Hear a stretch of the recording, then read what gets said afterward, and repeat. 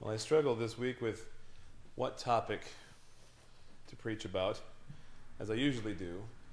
And I have to say that this one came as a result of listening to a completely secular song that was being performed on Monday night. I was at a concert. And it was dealing with a lady who was waiting and waiting as the years are passing by for her loved one, the one who she loves, to propose to her and for them to get married. And that she couldn't wait forever, for the years are passing on.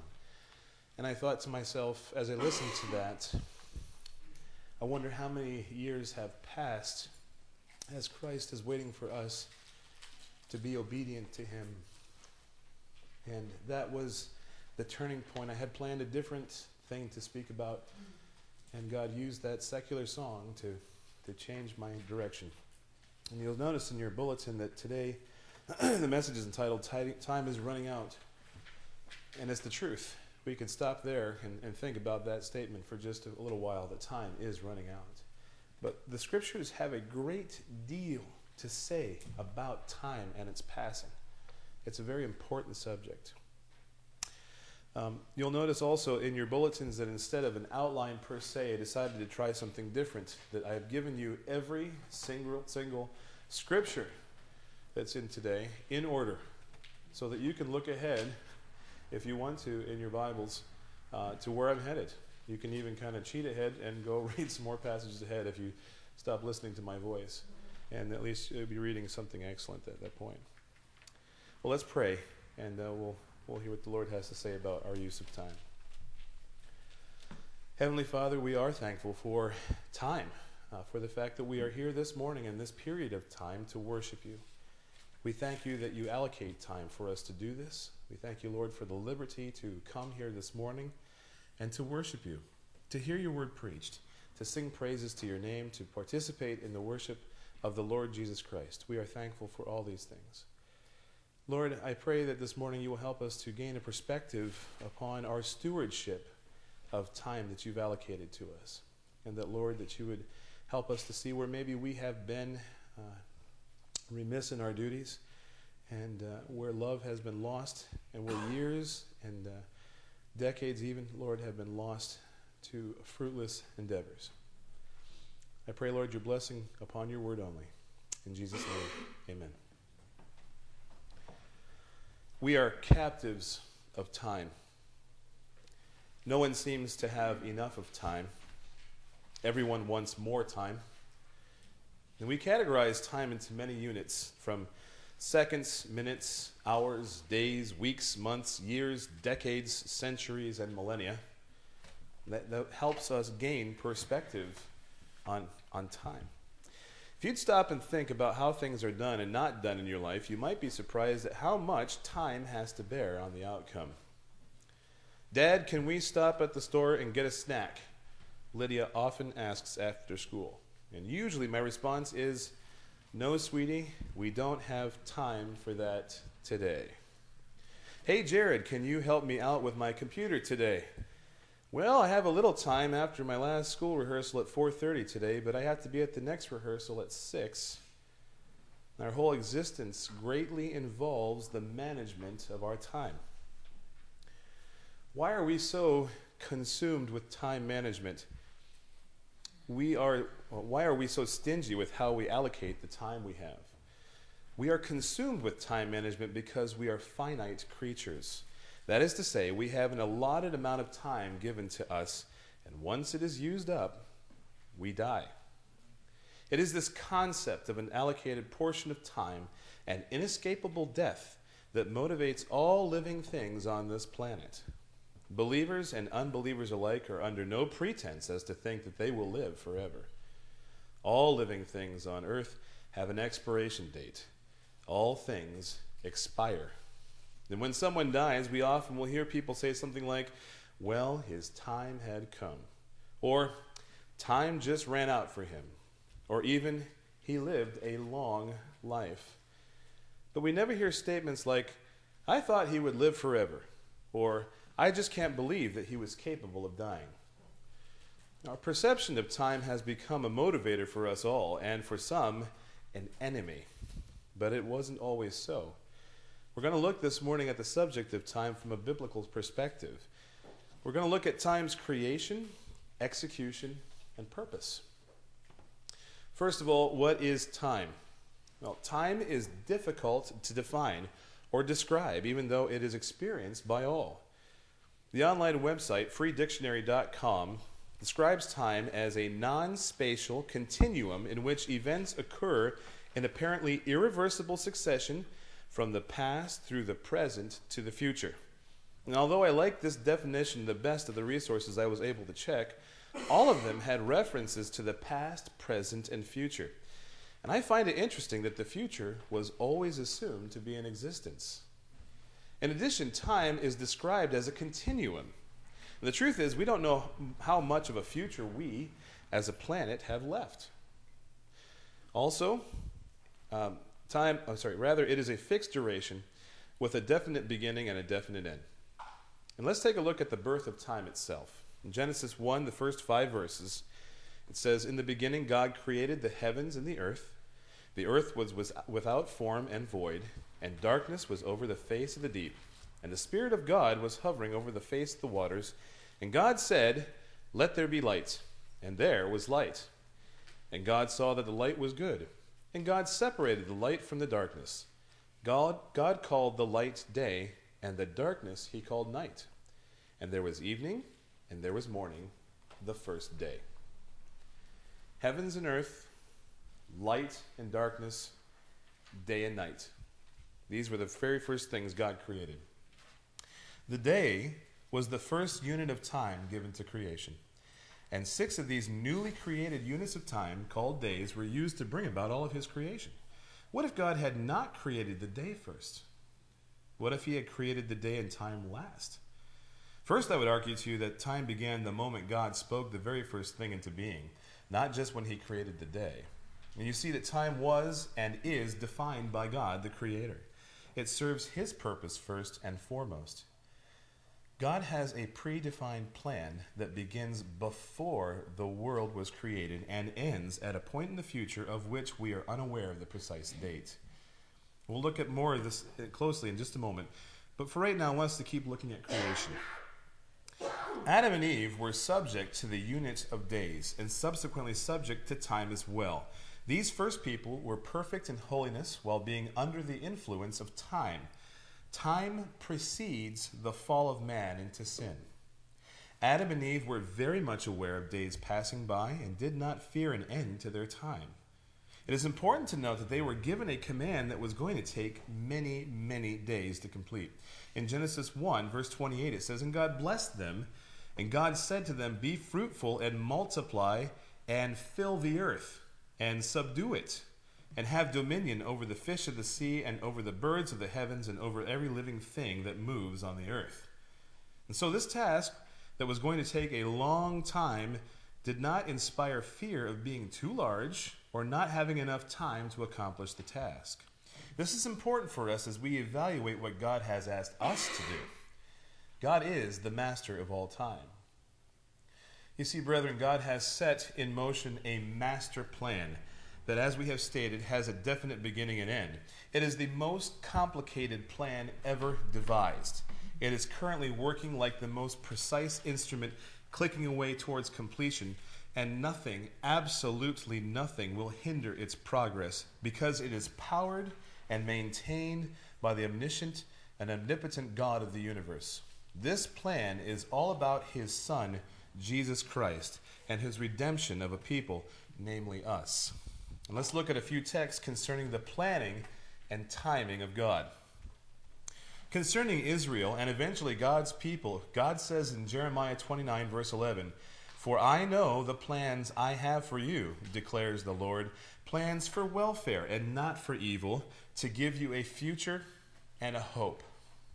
And also consider Proverbs 16, verse 9, "The heart of a man plans his way, but the Lord establishes his steps." And as I said earlier, God is primarily concerned with his Son and his plan of redemption. And here's a few texts that illustrate that point. Titus 1, verses 1 through 3. "I, Paul, a servant of God and an apostle of Jesus Christ, for the sake of the faith of God's elect and their knowledge of the truth which accords with godliness, in hope of eternal life, which God, who never lies, promised before the ages began, and at the proper time manifested in his word through the preaching with which I have been entrusted by the command of God our Savior. Galatians 4:4-5. But when the fullness of time had come, God sent forth his Son, born of a woman, born under law, to redeem those who were under the law, so that we might receive adoption as sons. And you probably know Romans 5 as well, 6-8. For while we were still weak, at the right time Christ died for the ungodly. For one will scarcely die for a righteous person, though perhaps for a good person one would dare even to die.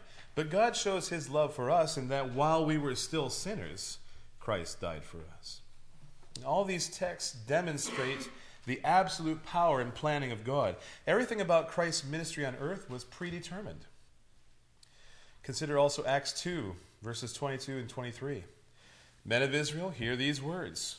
Jesus of Nazareth, a man attested to you by God with mighty works and wonders and signs that God did through him in your midst, as you yourselves know, this Jesus delivered up according to the definite plan and foreknowledge of God, you crucified and killed by the hands of lawless men. However, there is more to the planning of God than the birth, life, death, and resurrection of the Lord Jesus Christ. There are plenty of texts that point to further events on in the timetable of God. Ephesians 1:7-10. In him we have redemption through his blood, the forgiveness of our trespasses according to the riches of his grace, which he lavished upon us in all wisdom and insight, making known to us the mystery of his will according to his purpose, which he set forth in Christ as a plan for the fullness of time, to unite all things in him, things in heaven and things on earth. Hebrews 9:28. So Christ, having been offered once to bear the sins of many, will appear a second time, not to deal with sin, but to save those who are eagerly waiting for him. A little later in Hebrews chapter 10, verses 11-14, and every priest stands daily at his service, offering repeatedly the same sacrifices which can never take away sins. But when Christ had offered for all time a single sacrifice for sins, he sat down at the right hand of God, waiting from that time until his enemies should be made a footstool for his feet. For by a single offering he has perfected for all time those who are being sanctified. And concerning those enemies of Christ, there is a coming day of reckoning where all debts will be settled to God. Revelation 11, verse 18, the nations raged, but your wrath came, and the time for the dead to be judged, and for rewarding your servants, the prophets and saints, and those who fear your name, both small and great, and for destroying the destroyers of the earth. A little later in Revelation 22, and he said to me, do not seal up the words of the prophecy of this book, for the time is near. Let the evildoers still do evil, and the filthy still be filthy, and the righteous still do right, and the holy still be holy. Behold, I am coming soon, bringing my recompense with me, to repay each one for what he has done. I am the Alpha and the Omega, the first and the last, the beginning and the end. He who testifies to these things says, surely I am coming soon. Amen. Come, Lord Jesus. These are the last verses from Revelation, and they are the capstone in God's master plan. Of himself, Jesus states that he is the Alpha and the Omega, the first and the last, the beginning and the end. Jesus was there at the dawn of time, and he is present at its culmination. It is at this realization that we should correct some of our wrong views of God and his master plan. God is not reactionary to events. Rather, he is the orchestrator of them. The reason that God has been able to flawlessly predict the future is because he is the one who has planned the future. To God, brethren, all of time lays flat before him. He sees the beginning as clearly as he sees the present, as clearly as he sees the future. Past, present, and future are all present to him. And although God uses time to accomplish his plan, he is not captive to it. Psalm 90, verses 2-4. Before the mountains were brought forth, or ever you had formed the earth and the world, from everlasting to everlasting, you are God. For 1,000 years in your sight are but as yesterday, when it is past, or as a watch in the night. We as Christians ought to take tremendous comfort in these facts. Nothing can surprise God. Why? Because he has authored all of history. Brethren, even your sin has purpose in the master plan of God. Did you have to be a sinner for you to be redeemed from the kingdom of darkness to the kingdom of God? Most assuredly you did. How can we be sure that the blood of Christ covers all of our sin? Because every sin has been accounted for in the master plan of God. He has seen and planned it all. We do not add a single sin to the amount of sin that God has paid for in the sacrifice of his precious Son. We don't surprise God when we sin following our conversion. All of our sin, even the ones we are blissfully unaware of, have been marked paid in full by the cleansing blood of Jesus Christ. Does this mean that we are to be callous to our sin as we live our lives? Never. But we are not to doubt that our sin is paid for, or that we could somehow commit a sin that cannot be covered. Secondly, we should really take Romans 8:28 seriously. And it reads, "And we know that for those who love God, all things work together for good, for those who are called according to his purpose." God has accounted for you in all things that have happened, are happening, and will happen to you from birth to earth, from cradle to coffin. Sometimes we doubt the good part of that verse, thinking that the pain or discomfort we feel is bad. Yet God promises that it is in fact good, even though we cannot recognize it. We can take considerable comfort in knowing that events that cause us pain are bringing God's plan closer to completion. And lastly, we should rejoice in the fact that we know Christ is returning one day. God, who knows the future because he has planned it, has revealed to us that his Son is coming again in great power and glory. God does not allow us to know too much about the future, but the coming of Christ is the one great foretold event of God's master plan. Our Savior is returning as the conquering King, not the man of sorrows. And these last 2 points, that God plans all things to work together for the good of his people, and the fact that Christ is indeed coming again, allowed many of God's people who have gone before us to have the fortitude to remain true to him despite being persecuted even unto death. Brethren, we doubt God's goodness when trivial, discomforting things happen to us. None of us have faced the executioner for the cause of Christ. We need to learn how to trust him now in seasons of ease before his grace is lifted from our country and his enemies lay a hold of us. That time is also foretold by God. It is coming. It is closer today than it was when the Bible was written, and it is closer today than it was yesterday. Next, I want us to look at mankind's relationship to time and what effects our relationship have wrought. First of all, time in and of itself is not the enemy. Adam and Eve were made upright, and thus were designed to live forever, being fruitful, multiplying, and subduing the earth. Had they not sinned, it is very conceivable that they would still be alive today, continuing their God-given mandate.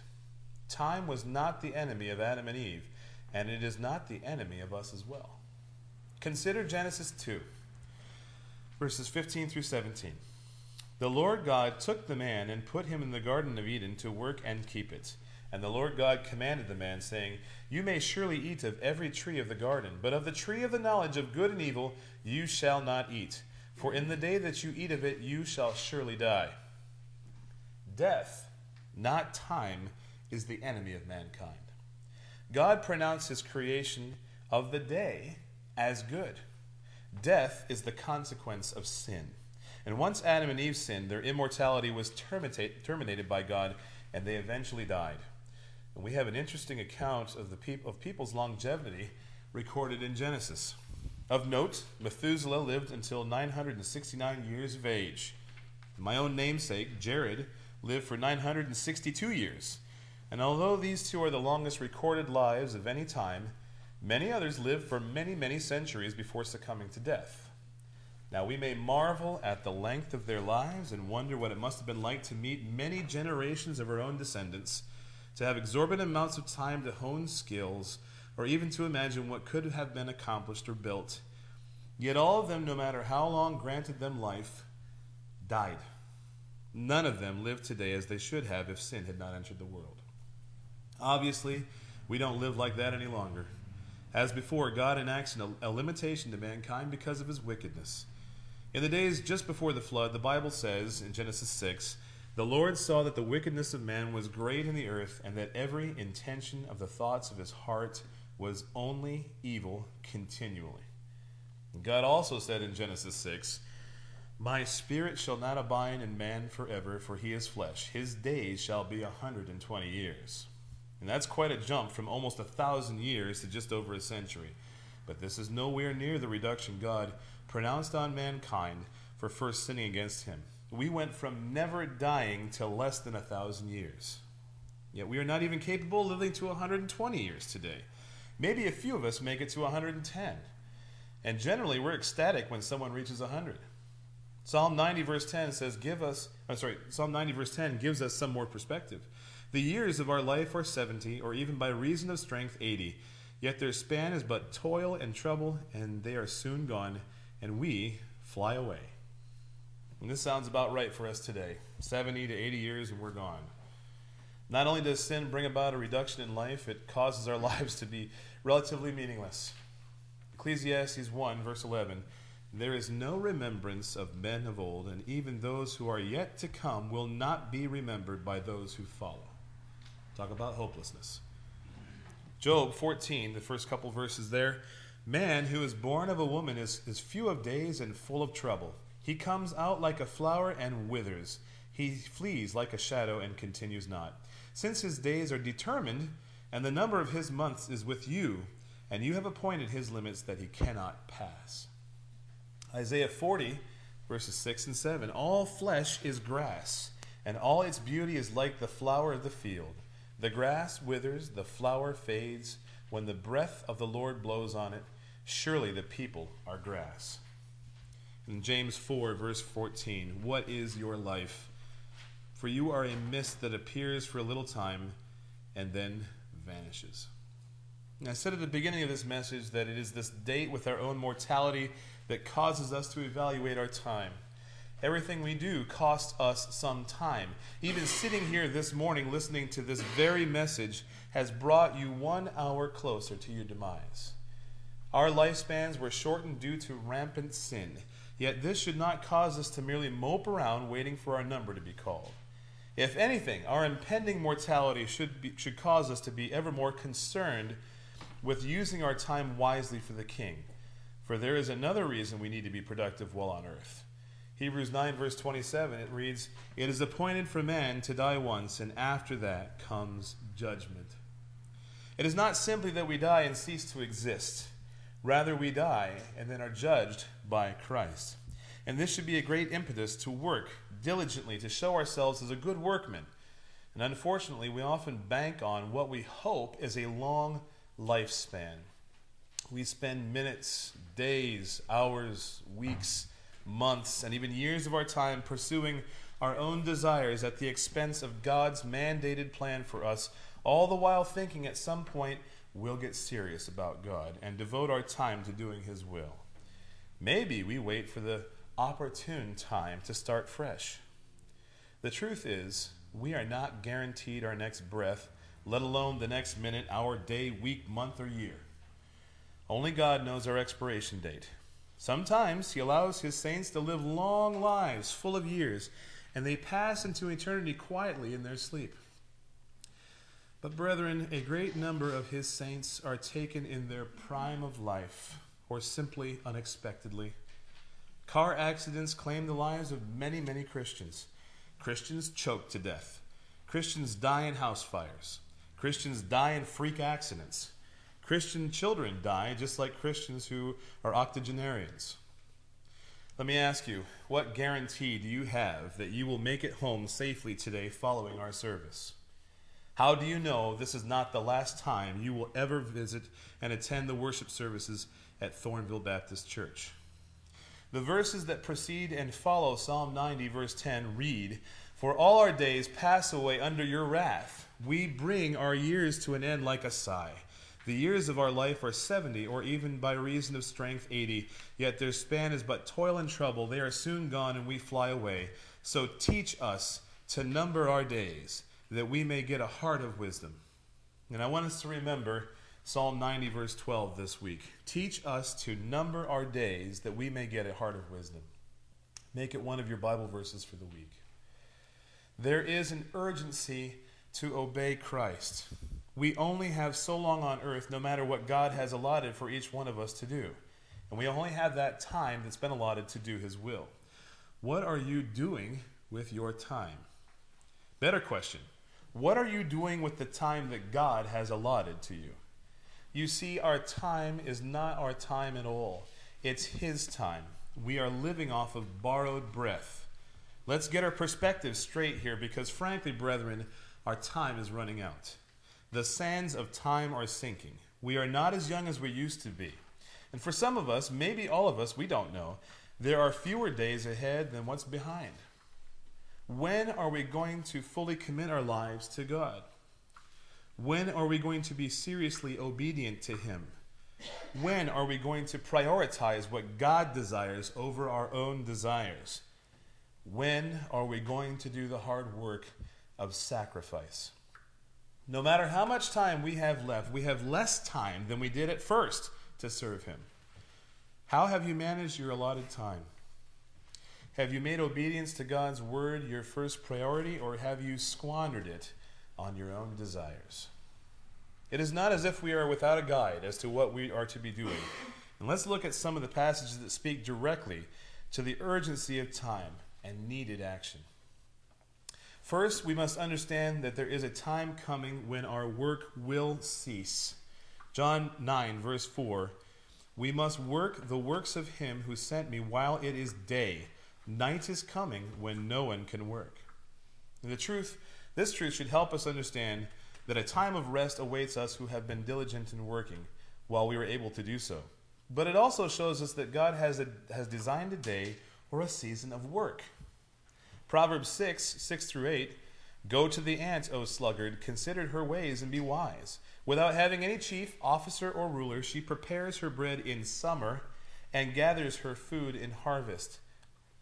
And I know that in my own inner self, my desires are for times of ease, but I wonder often if I'm prepared for the winter that's promised to come. 2 Timothy 4, 1 through 4, "I charge you in the presence of God and of Christ Jesus, who is to judge the living and the dead, and by His appearing and His kingdom, preach the word, be ready in season and out of season, reprove, rebuke, and exhort with complete patience and teaching, for the time is coming when people will not endure sound teaching, but having itching ears, they will accumulate for themselves teachers to suit their own passions, and will turn away from listening to the truth and wander off into myths." You know, most people dismiss this passage as being relevant for pastors only. I mean, it was written to Timothy, a pastor, right? True, it was, yet it is relevant for all Christians. We see in Paul's charge to Timothy a readiness apart from a specific time to do what he is equipped to do, in season or out of season. In other words, time has no relevance to this command that's about to come. Do what you have been gifted to do, Timothy. The same should be true of us. Should we utilize our God-given gifts only when it is convenient? And how about those times when it is more than inconvenient for you to exercise your gifts? There are no chance happenings in God's master plan. Those meetings we call coincidence are actually predestined events. When you're inconvenienced by meetings with people, church service times, financial hardships, etc., do you still obey God, or do you obey the flesh who desires to benefit only itself above all else? Adjacently, I'd like us to notice the warning of the itching ears. A time is coming when people will not endure sound teaching. That was verse 3. Is that not indicative of our society today? And I've said in previous messages that if you don't like the theology of a particular church, no problem. You can just go down the street to the next church and no questions are asked. Just about any theological position, no matter how sane or absurd, can be found heralded from pulpit somewhere. You just have to look long enough. And as disparaging as this is to us who love the truth, we can take a very small but real comfort in the fact that this prophecy is being fulfilled in our lifetime. Brethren, the warning is not merely external for us to point fingers at the failings of others, but rather we need to be on guard for our own ears. We have had people who are members of this very church leave due to ears that were longing to hear what they wanted to hear. Romans 8:18. For I consider that the sufferings of this present time are not worth comparing with the glory that will be revealed to us.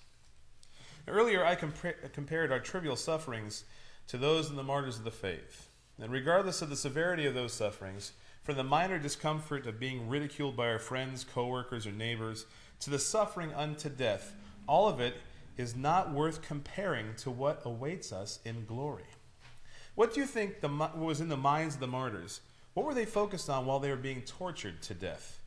Were they thinking of how much they were going to miss this world and its allure? And I know, due to my many accounts that I've read, that they were focused in hopeful anticipation of being with Jesus Christ that very day. And we need to think like this. We need to think that someday we will be with Christ, and all the pain that we have endured will not even be worth comparing to that day. How strong is your hope in seeing that day? Have you relegated your hope in Christ to the back of your mind? Or does it drive you to not consider the consequences of obedience to him? And I pray it's the latter. Romans 13:11-14. Besides this, you know the time, that the hour has come for you to wake from sleep. For salvation is nearer to us now than when we first believed. The night is far gone, the day is at hand. So then let us cast off the works of darkness and put on the armor of light. Let us walk properly as in the daytime, not in orgies and drunkenness, not in sexual immorality and sensuality, not in quarreling and jealousy. But put on the Lord Jesus Christ and make no provision for the flesh to gratify its desires. Brethren, this passage is relevant for us here at Thornville, and we've been asleep too long. We've allowed ourselves the guilty pleasure of sleeping while the day is burning bright. Verse 12 states that the night is far gone and the day is at hand. You see, sleeping is something that is done at night, yet when morning comes, sleep is supposed to end. The idea here is that although the light has dawned on our hearts, we're still behaving like it's still nighttime. I find that it interesting as well that among the biggie sins, like drunkenness and sexual immorality, lies the little sins of quarreling and jealousy. Instead of these things, we're to put on Christ, which means if there is quarreling or jealousy among us, then we've yet to put on Christ, and we're still asleep. 1 Corinthians 7:29-31. This is what I mean, brothers. The appointed time has grown very short. From now on, let those who have wives live as though they have none, and those who mourn as though they were not in mourning, and those who rejoice as though they were not rejoicing, and those who buy as though they had no goods, and those who deal with the world as though they had no dealings with it. For the present form of this world is passing away. This is the urgency of the gospel.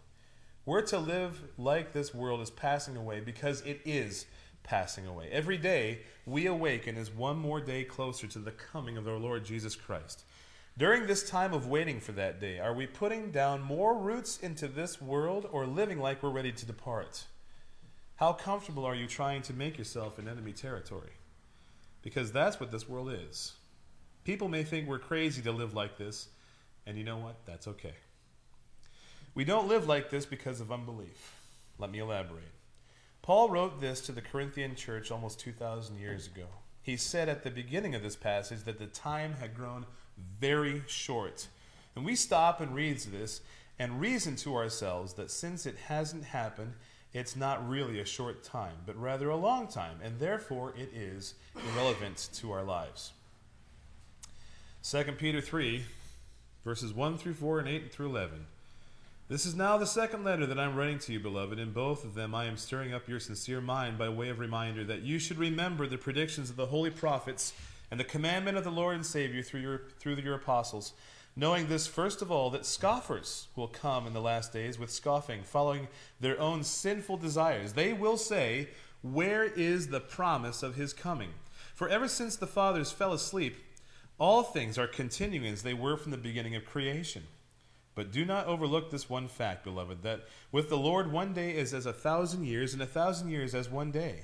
The Lord is not slow to fulfill his promise, as some count slowness, but is patient toward you, not wishing that any should perish, but that all should reach repentance. But the day of the Lord will come like a thief, and then the heavens will pass away with a roar, and the heavenly bodies will be burned up and dissolved, and the earth and the works that are done in it will be exposed. Since all these things are thus to be dissolved, what sort of people ought you to be in lives of holiness and godliness? Now, although you may give lip service to saying that you believe his word and his timetable, don't be a scoffer at heart who takes comfort when there is no real comfort to be found. Speaking of scoffers, Jude 1:17-21 says, "But you must remember, beloved, the predictions of the apostles of the Lord Jesus Christ. They said to you, in the last time there will be scoffers following their own ungodly passions. It is these who cause divisions, worldly people, devoid of the Spirit. But you, beloved, building yourselves up in your most holy faith and praying in the Holy Spirit, keep yourselves in the love of God, waiting for the mercy of our Lord Jesus Christ that leads to eternal life." Again, a prediction fulfilled in our time that allows for great assurance. And also again, what passions are you following? Ungodly passions, or are you keeping yourself in love and waiting for God's mercy? And I find the concept of waiting here as an action word. Waiting for God is not sitting idly by doing nothing until he surprises us with his coming. No, rather it is an act of waiting, doing the very things he expects us to do, so that he may find us working in the field of harvest when he suddenly appears. Colossians 4:5-6. "Walk in wisdom toward outsiders, making the best use of the time. Let your speech always be gracious, seasoned with salt, so that you may know how you ought to answer each person." How are your dealings with the lost? Are you harsh with them? Are you pleasant with them only if they are pleasant to you? And this passage says that we are to make the best use of time with them. And what is that exactly? It's gracious speech that has been seasoned with salt. In other words, giving the gospel, the salt, in a manner that is gracious. That is the best use of time with an unbeliever. And I believe we tend to do one or the other, with hardly ever a true combination of the two. You can be gracious in speaking to people and never include a pinch of salt, and they will go away thinking that you are a nice person. Yes, a nice person who is allowing them to walk away into complete and ruinous damnation.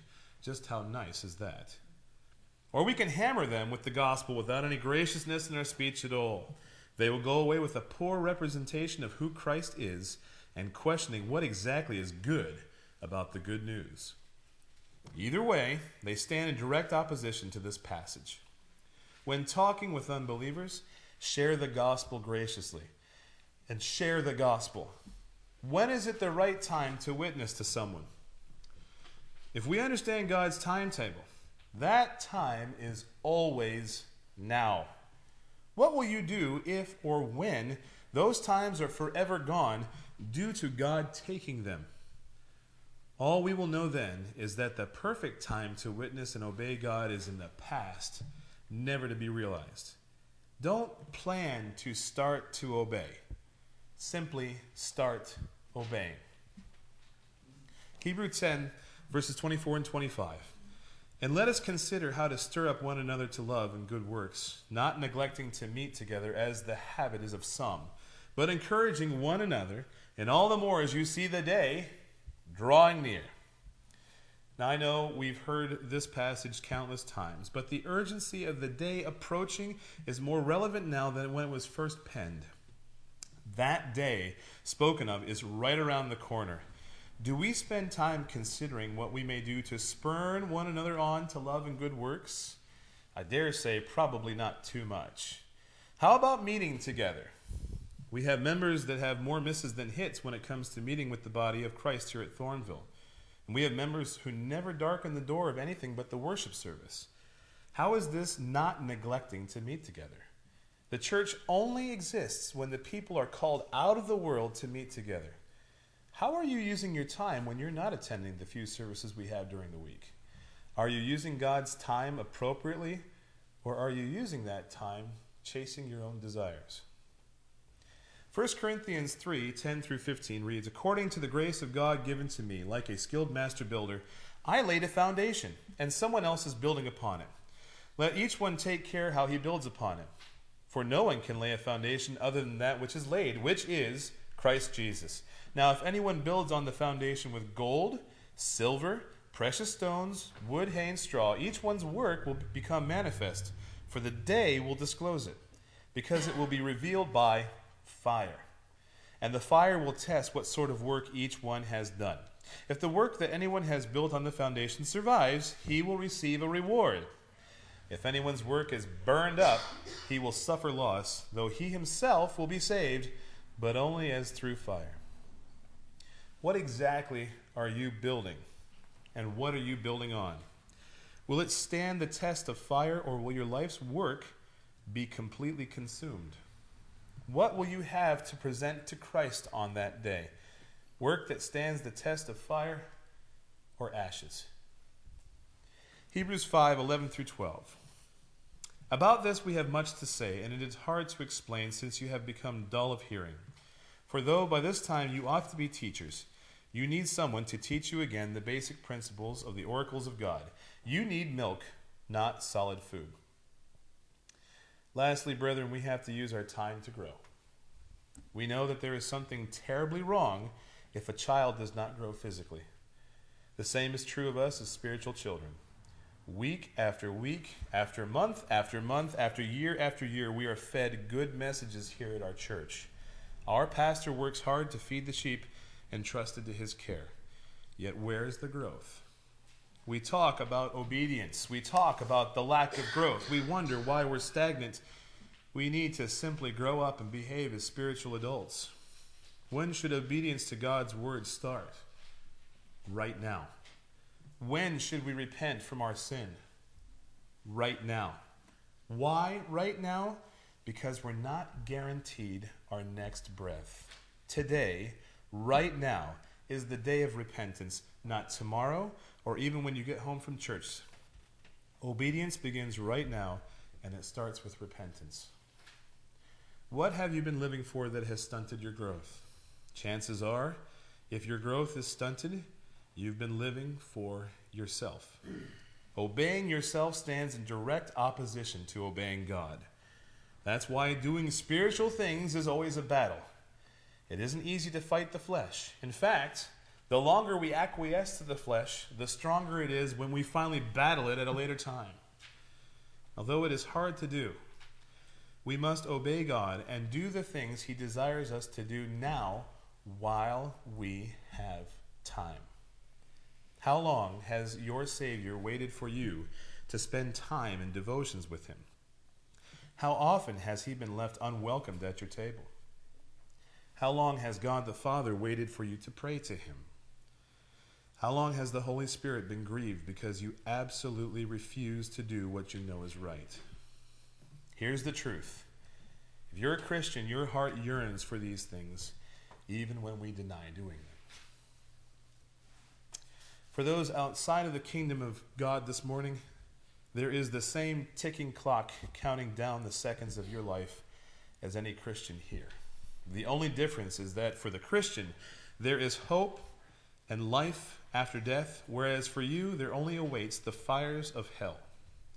You will burn with the intense heat of God's just wrath for your willful and stubborn rejection of His Son, Jesus Christ.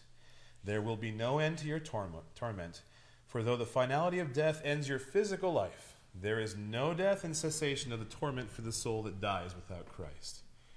Your time is also running out with God's grace. Genesis 6, verse 3, "Then the Lord said, My spirit will not abide in man forever." Now is the day of salvation. You've heard me plead with my brothers and sisters in Christ to obey and repent today, and the same urgency applies to you. Psalm 95, verses 7 and 8 says, "Today, if you hear his voice, do not harden your hearts." Heeding the urging of God's Spirit for you to repent of your sin and ask the Lord Jesus Christ to be your Savior.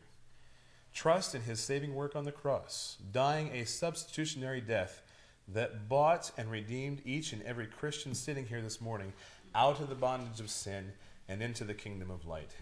You may not have tomorrow to repent. You may not have the next minute. Life can be taken from us in just an instant. In closing, I just want to read to you from Jude 1, 24 and 25, his doxology. "Now to him who is able to keep you from stumbling and to present you blameless before the presence of his glory with great joy, to the only God, our Savior, through Jesus Christ our Lord, be glory, majesty, dominion, and authority before all time, and now, and forever. Amen." Let's pray. Our Father, we are thankful for your many gifts to us, including a life and time in which to serve you. Thank you for coming into time and redeeming a people for yourself, a people who was shaking their fist in rebellion to you, loving every single moment of our sin, and yet, Lord, you came and loved us while we were yet sinners with an everlasting love. We are thankful for that, Lord. We have all of eternity to praise you and thank you for this wonderful gift of your Son. But we ask, Lord, that while we have time, that we will continue to do this on earth as well, that we will praise you and that we will worship you, that we will obey you and that we will love you. Grant us repentance where we have used our time and effort and energy in a way that was pleasing just for ourselves and not for you.